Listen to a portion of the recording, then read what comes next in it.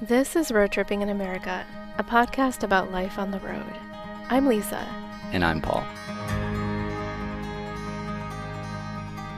We're exploring the U.S. in a pickup truck with a camper. We named our setup the Bobs. We're in search of off-the-beaten-path adventures and new experiences. Join us as we share our stories from the road. Today, we have a special guest. Wendy Allen joins us in a guest driver's ed segment to talk about the 30 days she spent on her motorcycle, riding solo from Wisconsin to Vegas and back. From cramped hands to making connections with strangers when she needed them most, to realizing what was most important in her life, Wendy takes us through the unfiltered story of her adventure. And she tells us why she'd do it again in a heartbeat. This is Series 4, Episode 6, Wendy's Cross-Country Motorcycle Adventure.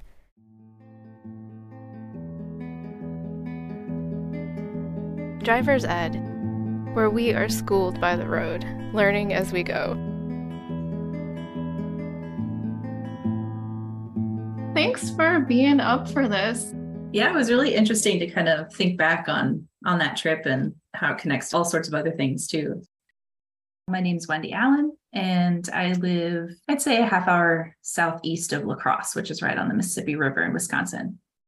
I'm a writer and editor, and I read and I like to write and all that kind of stuff for fun too. But I enjoy getting outside and hiking, and traveling is really big. Mm-hmm. So it's been nice to kind of start dabbling in that a little bit again.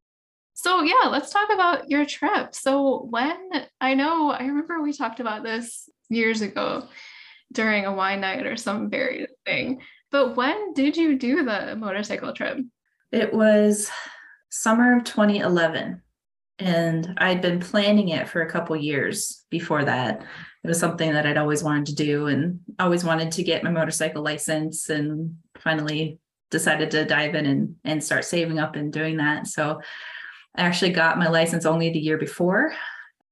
So I'd had like less than a year of practice before I decided to do this, and upgraded my motorcycle maybe 2 months before I left. So it was like not brand new, but new to me motorcycle that I hadn't ridden a whole lot. So there's a lot of things that I probably would have done a little bit differently there, but I was just so excited. And it was something that I'd been wanting to do for so long. And I put in a request for a sabbatical for 3 months at work, and I'd been there 5 years by that point. So it kind of felt like one of those moments where, yeah, it's time for me to take a bit of a break and figure a few things out. So I really enjoyed where I was working at the time, and I'm still there actually.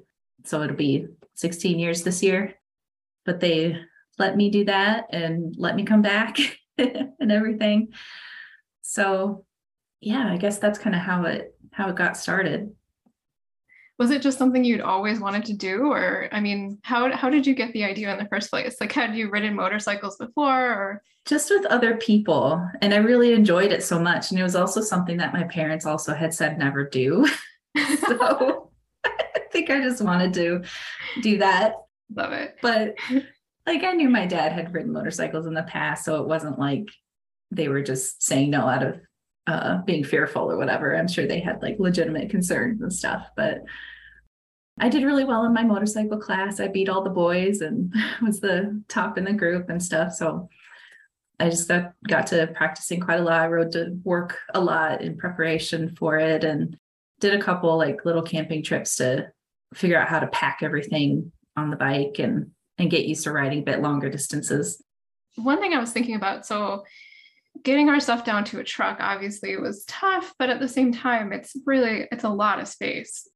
But when you're talking about a motorcycle, you just have and I don't know anything about motorcycles, but the terminology, but like the saddlebags, right? Or the side packs or whatever. Yeah, there's all sorts of things you can get. So I had 2 saddlebags, which were smaller because my bike is smaller. It's Suzuki Boulevard M50, and which is about mid-range between like the smallest and the biggest that you can get. And so I had the saddlebags, and in those I kind of had my safety gear, an extra sweatshirt, and snacks really, and like just stuff that I needed to get into on the road. I had a tank pack in front of me that opened up, and I kept my phone and wallet and money and a map in there. And then I had a big suitcase actually strapped to the back right behind me where a passenger would sit. And it was like maybe the size of a medium-sized suitcase that you'd take through the airport, but it had like straps that you can strap to the back of it.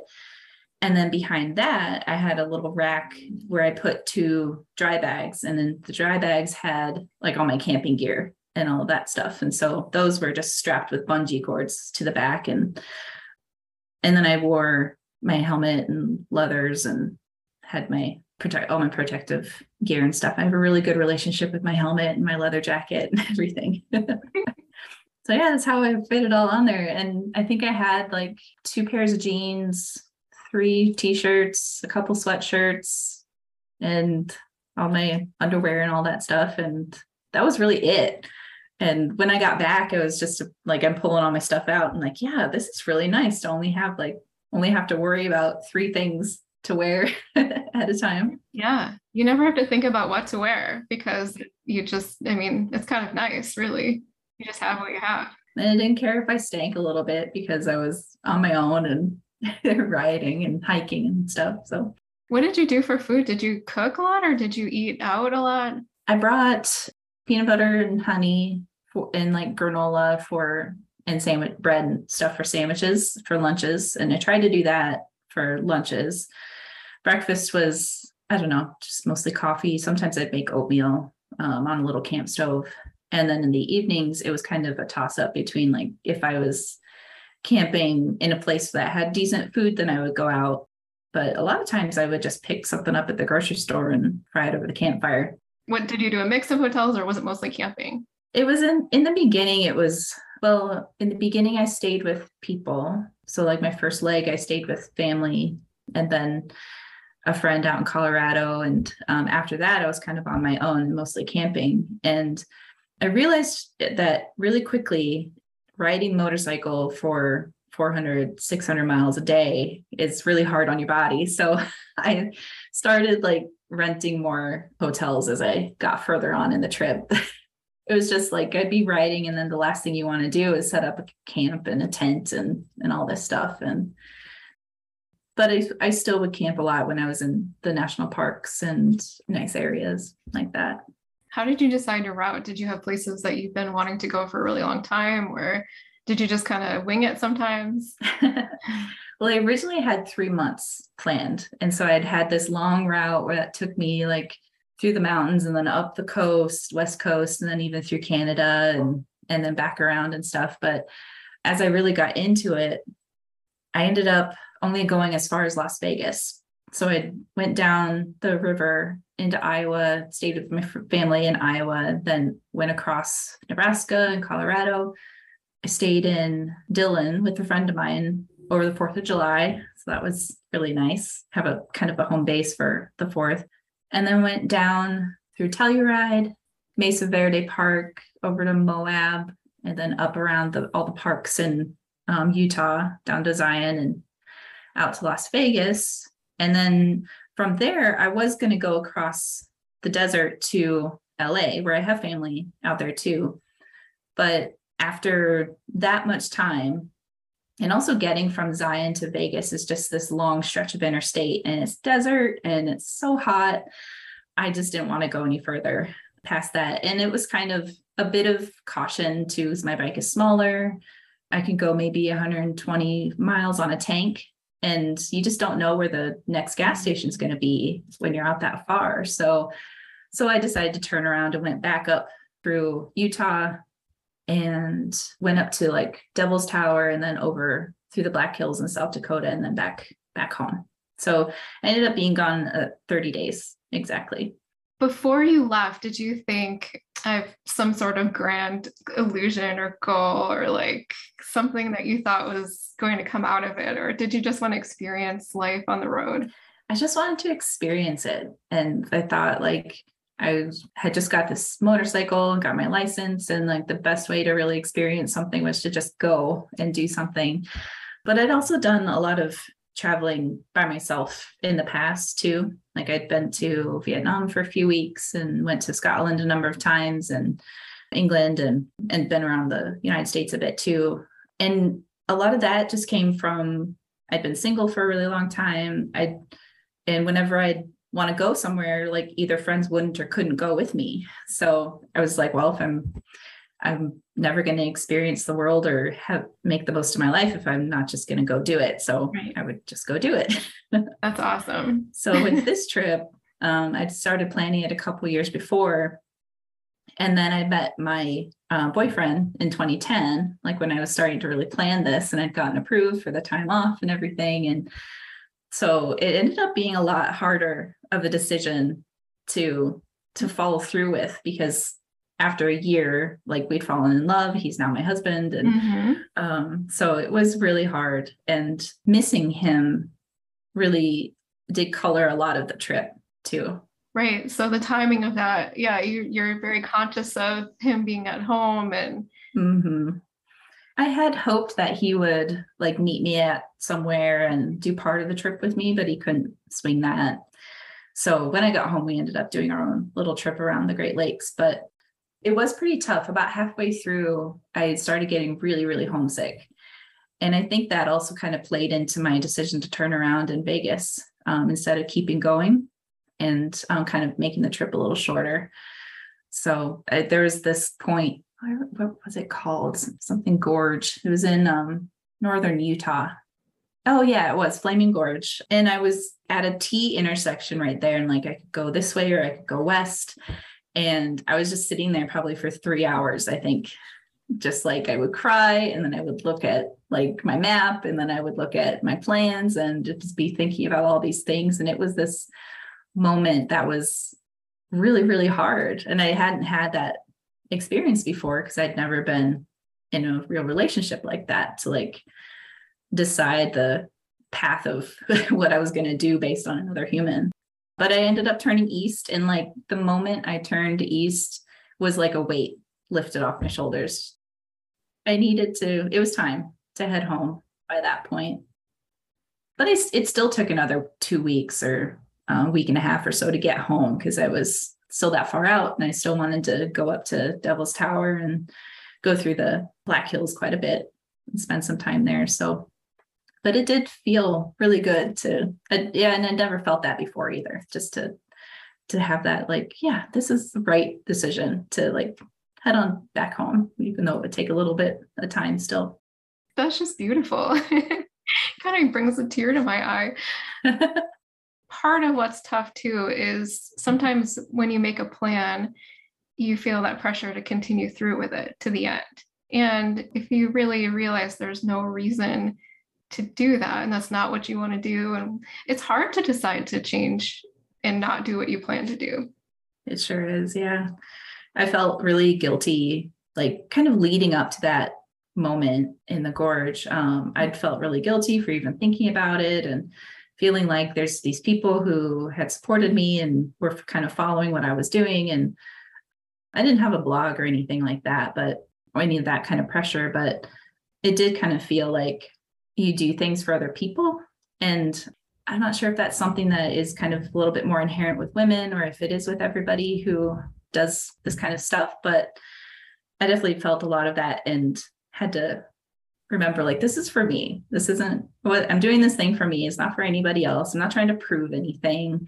I'm not trying to achieve anything here. It was just, I just wanted to do it. And so when I realized that I had done what I kind of set out to do, it was just time to head on home. Tell me about some of the stories that you had from that time, though, those 30 days. What really stands out in your mind? Utah really stands out a lot. I just love Southern Utah and the parks and the red rocks. And it's so different from Wisconsin. It's when you come home here, and like, I love the green and love seeing the black dirt and everything. And it really feels like home when I'm here. But out there too, it feels like home too out there. And I also had some really good experiences with people in Utah. I was really starting to get homesick quite a lot after I left Mesa Verde Park in Southwest Colorado. and was making my way over to Moab. And it was rainy and like bad weather, and that always sours your mood anyway. But when I got into Moab, I was just feeling really down. Like I didn't want to do anything. So I got a hotel that night, and I was walking out in the parking lot, and across in the hotel across the street, there were these other motorcyclists, and they were out washing their bikes, and they'd been out for quite a while. And so I walked over there and was talking to them, and they invited me over and like shared their soap. And so I washed my bike for the first time, and they were just the sweetest people. And it turns out they're from Wisconsin and northern Minnesota too. And they'd been out riding for a couple weeks already and just were so kind. Like in that moment when I was feeling really down and really homesick, they just like, well, why don't you come out to eat with us? And they paid for my meal. And well, why don't you go for a ride together around the area or something? So we went through Arches Park together or something. And that was only for a couple of days that we spent a bit of time together, but they gave me their number and said, if I ever had trouble, like make sure to call. And if they're nearby or whatever, they'll be able to help. And we ended up, when we did our road trip around the Great Lakes, when we got back, we ended up staying with one of the couple in around Ashland. We haven't stayed in touch with them over the years, but that was definitely an important kind of moment.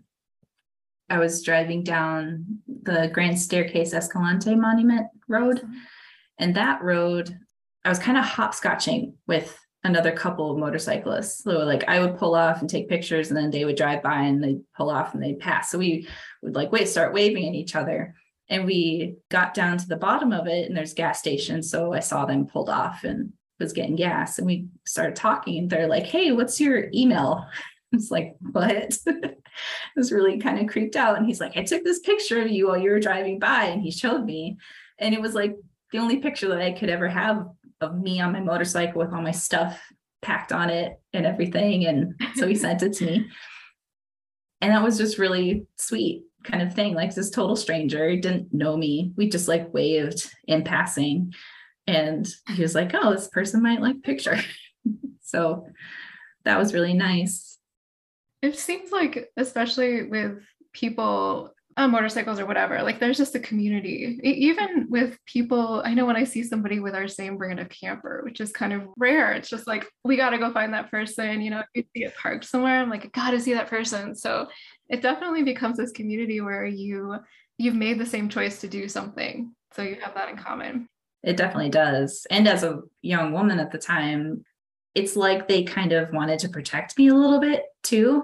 Mm-hmm. I had a lot of experiences where I'd pull up in a rest stop or pull out on a touristy, whatever, pull out, and someone in a car would come up to me and be looking around and like, where's your husband? And I was like, just me. And they're like, oh, well, you be careful, blah, blah, blah, or whatever. And I was like, I am, don't worry. But it's like, everybody was really concerned. Everything. I got a lot of questions about what my parents thought. Oh gosh. My reaction to that was usually, well, I'm an adult, so they can think what they want. But that would be kind of tough to deal with, that overbearingness of strangers. And you're so visible too, that you don't kind of have the wall of being able to go inside a vehicle, close the door, and pretend not to hear somebody. Yeah, you're exactly right. But a lot of the motorcyclists, like, it was mostly people in cars that would ask some of those questions. But a lot of the motorcyclists were just like, you go, girl, like, just stay safe. And like, so proud of you for doing this or whatever. And so it was like that group of people, they're really wonderful. What did people say when you told them you were going to do this at home? Being in our position, I've gotten the full range of reactions and advice, and terrible questions, and also good advice, you know, good people mean well. But I was curious, like, what kind of questions you got and advice you got, and if any of it was useful or if it was more of that overbearingness. I think I had the benefit of having traveled by myself a fair amount before I did this. So by that point, my parents were pretty much I mean, how old was I by that point? I was in my mid-20s, I guess, and or late 20s. And it had already been 10 years of them not being able to influence that much. But I mean, I always respected their concern for my safety and everything. I got probably some of the worst advice from people at work. Like, I would be leaving and they'd be like, well, just watch out. You're a young woman all by yourself, and like, need to make sure you always stay in well-lit places, and like all the usual kind of stuff. And it wasn't, I mean, it's not like bad advice, but it wasn't particularly useful either. That's something you've never thought about before. Yeah. Yeah. And all my travels before, like, I've always made a strong point of like, hold on to my purse, and I like pay attention to everything around me, and I've always been pretty good about doing that. And in my experience, if people notice that you are noticing them, they're not going to bother you. And America is amazingly safe too. Like, the news makes such a big deal about the dangers of all these different places, but most of the time you can go into any of these places and not have a problem if you're just paying attention and taking care of yourself and not doing stupid things either. Right. So did you ever have a time that you were, and you don't have to answer everything, but did you ever have a time when you were scared for your safety? No, not during this one. I actually, this isn't related to this trip, but I had there's a really big storm coming in. I don't know if you can hear the thunder. I missed that about Midwest, the amazing storms. That's big lightning and everything. Oh, I just heard that one. So when I was traveling in Vietnam, yeah, you might hear a bit more. When I was traveling in Vietnam, I was on a bus going out to this place called Ha Long Bay. And it's like this really touristy place, but I had this like overwhelming feeling as I'm sitting on that bus that I should not be here. And like, I needed to get off now. And so like, I actually stood up and like made the bus driver stop and let me off. And so then I got a taxi back to the train station. I got went on a different trip. And so like, I always remember that moment because it was such a gut feeling that I should not be here right now. And so I never had that feeling on this trip, which was good. Yeah. And I think the only time I really felt unsafe was there's just a couple times when I was in a lot of traffic. There was one time going up the mountain from Denver I was staying with my friend in Summit County. The worst. And it was the worst. It was after work, probably on a Friday. So it was just packed going this interstate, going up the mountain.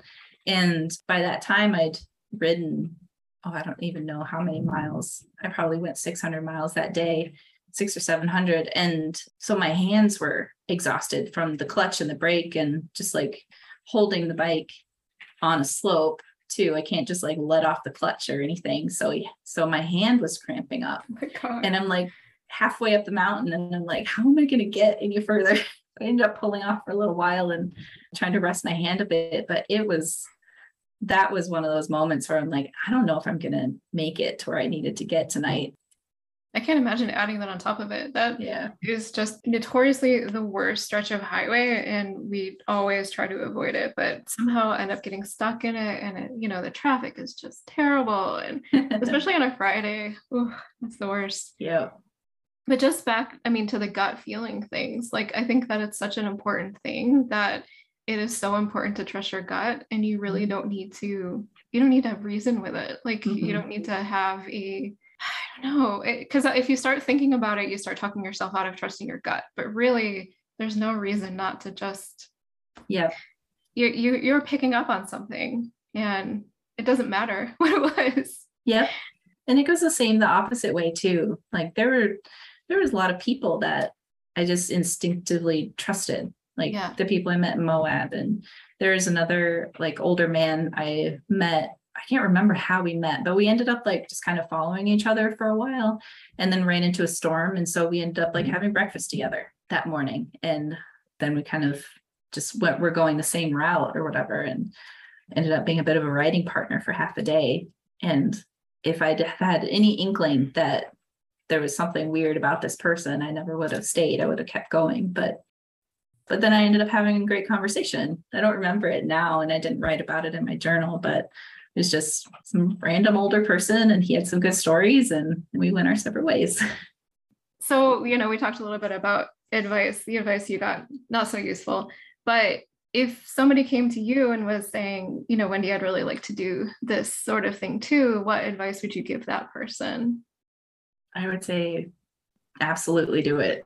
Don't let other people try to talk you out of it or scare you away from it. I think, especially for younger women, I think it's so incredibly important to get out and do something by yourself. I never would have been as independent as I had been in my life if I hadn't just gone and done some of those things. If I always waited for someone else to come with me, my life would be so much smaller than it was. And you learn a lot about yourself when you're out on your own without anybody around. You have to rely on yourself. And I also learned that I'm kind of a loner, but I like having people around to share experiences with. The whole time on this road trip, because I was newly in love and all of that stuff, I was also thinking about I'm scouting places that he and I can go together someday in the future. And so the whole time I was just thinking this would be really great if I could share this with someone else. And I probably always thought that way in a lot of my other trips. So a lot of my other trips, I would always have a few days where I'd get pretty depressed and lonely and just be ready to go home, a bit homesick and stuff. But this was the first time when there was actually somebody that I was thinking about during those homesick moments. So I learned a lot about myself in that way, just the little nuances of, I really enjoy being alone, but when I'm doing these things, I really want to have someone to share it with. And I find a lot of joy in watching someone else experience something for the first time. That's important to acknowledge too, that not every day is perfect and Instagrammy. And now there's so many people who are, doing the YouTube of their doing the YouTube. Oh God, I sound old. But they're blogging their journeys or whatever. And it's I know you have to have the Instagram, everything looks perfect. And I think the problem with that is when you actually get on a trip, you're inevitably going to have bad days. It's going to rain, you're going to be bummed, things aren't going to go your way. And it's harder to deal with that when you think it's all just going to be perfect, like a vacation. And it's really just real life that you are somewhere else while you're living it. Most of the time it was really freaking hard. It was hard on my body. I got back and had to do a month of chiropractic because my motorcycle just beaten my body to so much. And it was pretty rough, but then it's always more rosy in hindsight too. Looking back on it now, I would never say no to doing that, even though a lot of the days I was lonely and I cried a lot and it was just really hard riding and everything, but I would do it again in a heartbeat. Yeah, but you did it. That's what's so cool. Yeah. I think we talked a little bit about your favorite places like Southern Utah, and I'm obviously a giant Southern Utah fan also. But what places did you just not like and you couldn't wait to get out of? I would have to say the plains. And I grew up in Iowa, and so there's a bit of my heart there anyway, but Nebraska and Eastern Colorado is worse than Nebraska. Everybody complains about Nebraska, but Eastern Colorado is the worst. And then the plains of South Dakota. And riding across those areas is it's so monotonous and it's just straight. But on a motorcycle, in a car, you can just kind of zone out a little bit and you correct it. But on a motorcycle, if you zone out a little bit, you're going to crash. So there was no mental break. South Dakota in particular has such a strong wind blowing from south to north. And when you're on a motorcycle, to turn, you actually push and lean. So you lean in the direction that you want to go, and then you're actually pushing. You're not turning the handlebars or anything. So when you're encountering this kind of wind, constant wind like that, it was like I was holding a half push-up with one arm for 6 hours. It was that's the best way I can explain it. Because you're just holding that for so long. And by the time I got done with that day, I was just like, I don't know that I can get home. Oh, wow. Stayed in Rapid City or something.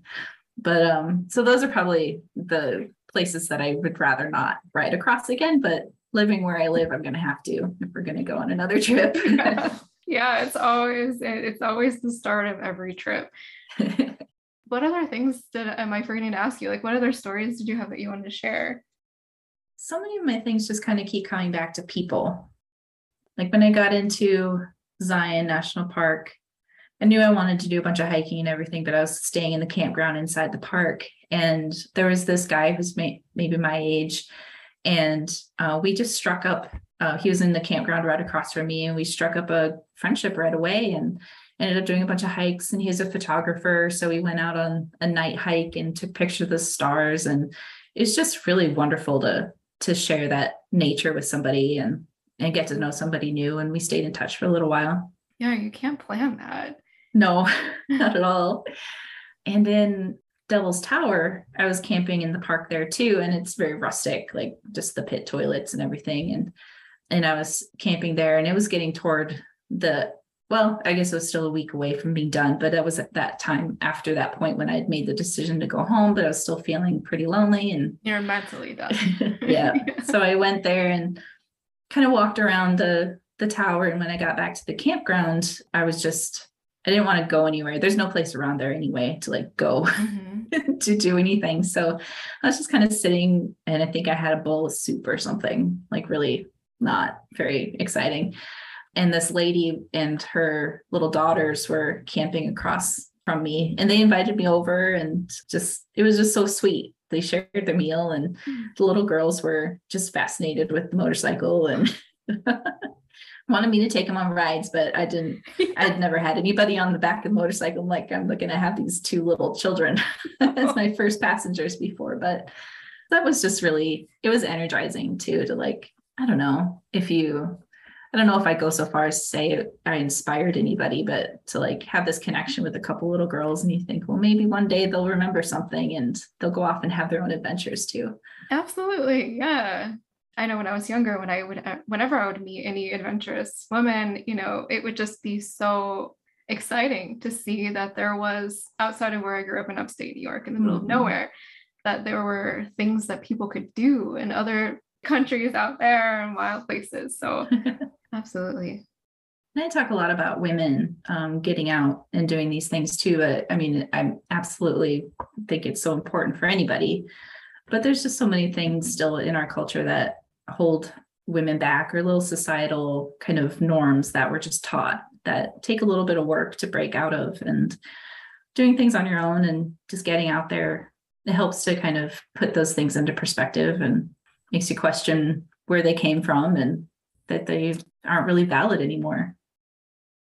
When you do travel internationally again, do you have anything that's like top of the list and places that you want to go first? I really, really want to go to Costa Rica. It's been on the list for a long time. And after like the stress of the last few years, I really just want to like chill out on a beach and have nothing to do and get into the jungle a little bit. It'd be pretty neat to do. And Norway's been on the list for a long time, and Italy. I'd love to do like a road trip through Italy and food road trip kind of trip. Oh my gosh, me too. I think Italy is pretty high up on the list, and Spain, and yeah, just warm. I don't know why, because now it's summer, but warm places always are on my list. I often go to like colder places, and I'm not sure why, but I think I just like being cozy and bundling up. And I've been to Scotland a number of times, and I love it because it's rainy and there's like, it drives all the tourists away. So you get these amazing archaeological sites that will just be all to yourself. And they don't have all the fences and barriers and stuff up like American tourist sites do. So you can just kind of clamber all over the castle or the ruins, and it's pretty cool there. So it's fun. It's fun to think about it again. Fun to talk to you too. You too. Well, thanks, Wendy.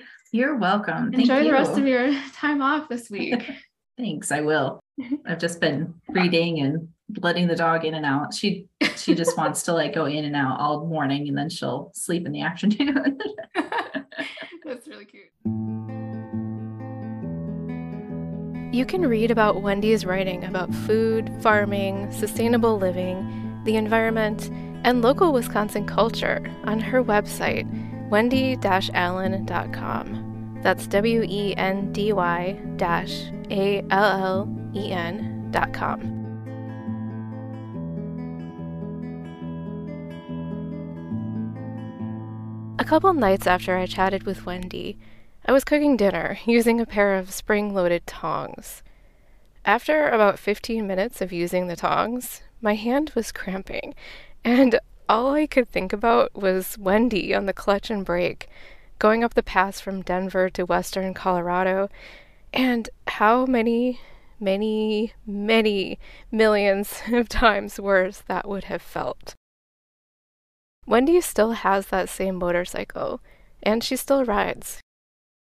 Thinking about Wendy's stories as my pathetically weak hand cramped up while stuffing enchiladas, I was struck by the number of times that strangers were there for her when she needed them most, like they could sense it.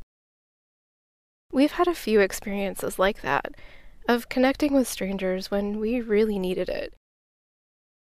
And we'll never forget those memories.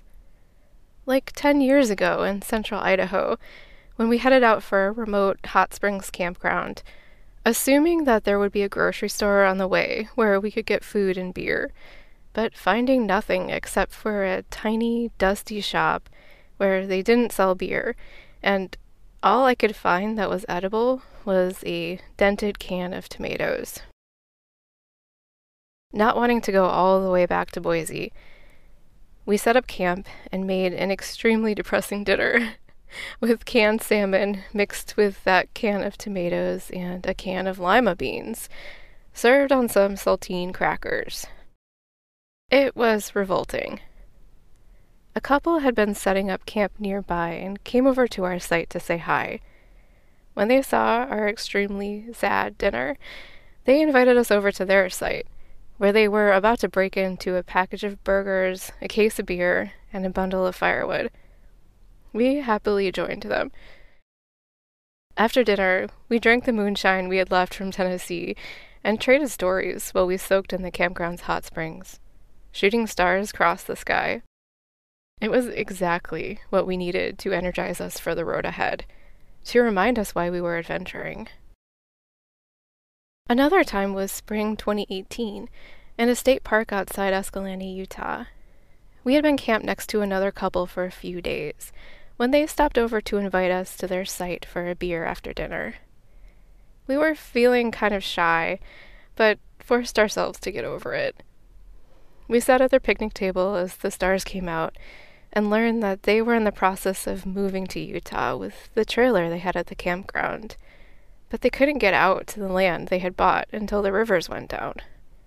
It had been raining much more than normal, and the washes that crossed the roads to their land, while usually dry, were currently flowing, and they couldn't get to their land and start building until the water went down, but they had no idea when that would happen.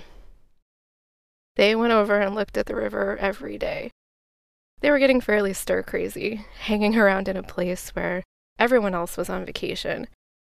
They were ready to start the next part of their life, but they had no idea when they could do it. I feel like we gave them the break they needed from stressing about their uncertain future. Well, we gained some Utah friends and some off-grid house-building inspiration.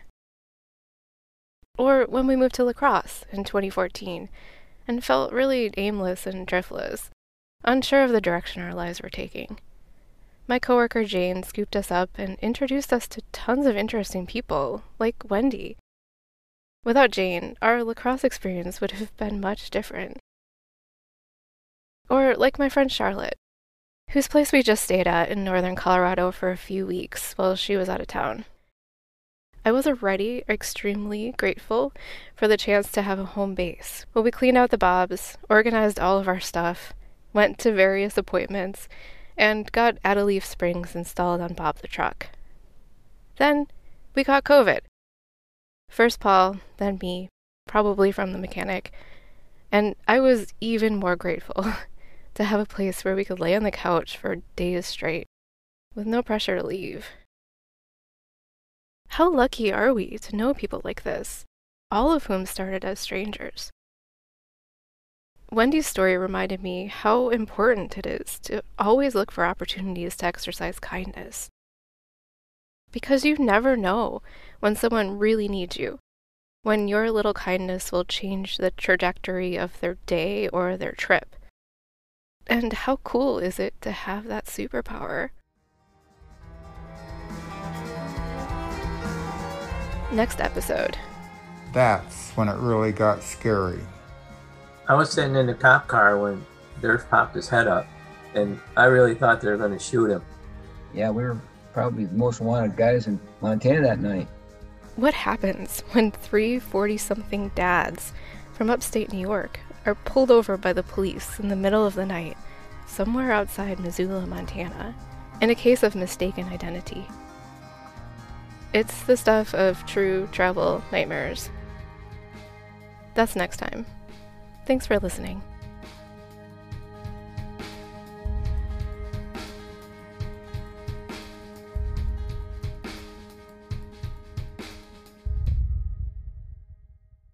Any favorite recent book recommendations or anything you've really been enjoying reading? I just finished The Lord of the Rings for the first time, which seems like one of those where you should have read that a long, long time ago, but I watched the movies and always thought that I knew what it was about, but the books are so much more in depth, and you can tell there's just so much, he had a whole history for this world. So it was pretty neat to finally read them. Are you ready for a new book? I have a suggestion for you. The White Heart of Mojave Annotated by Lisa McNamara, that's me, and Edna Brush Perkins is now available on Amazon as an ebook or paperback. Get the Kindle version for less than the cost of a gallon of gas, or the paperback version with full color photographs and better portability for your next overland adventure. Search for The White Heart of Mojave Annotated. The annotated is the really important bit on Amazon today.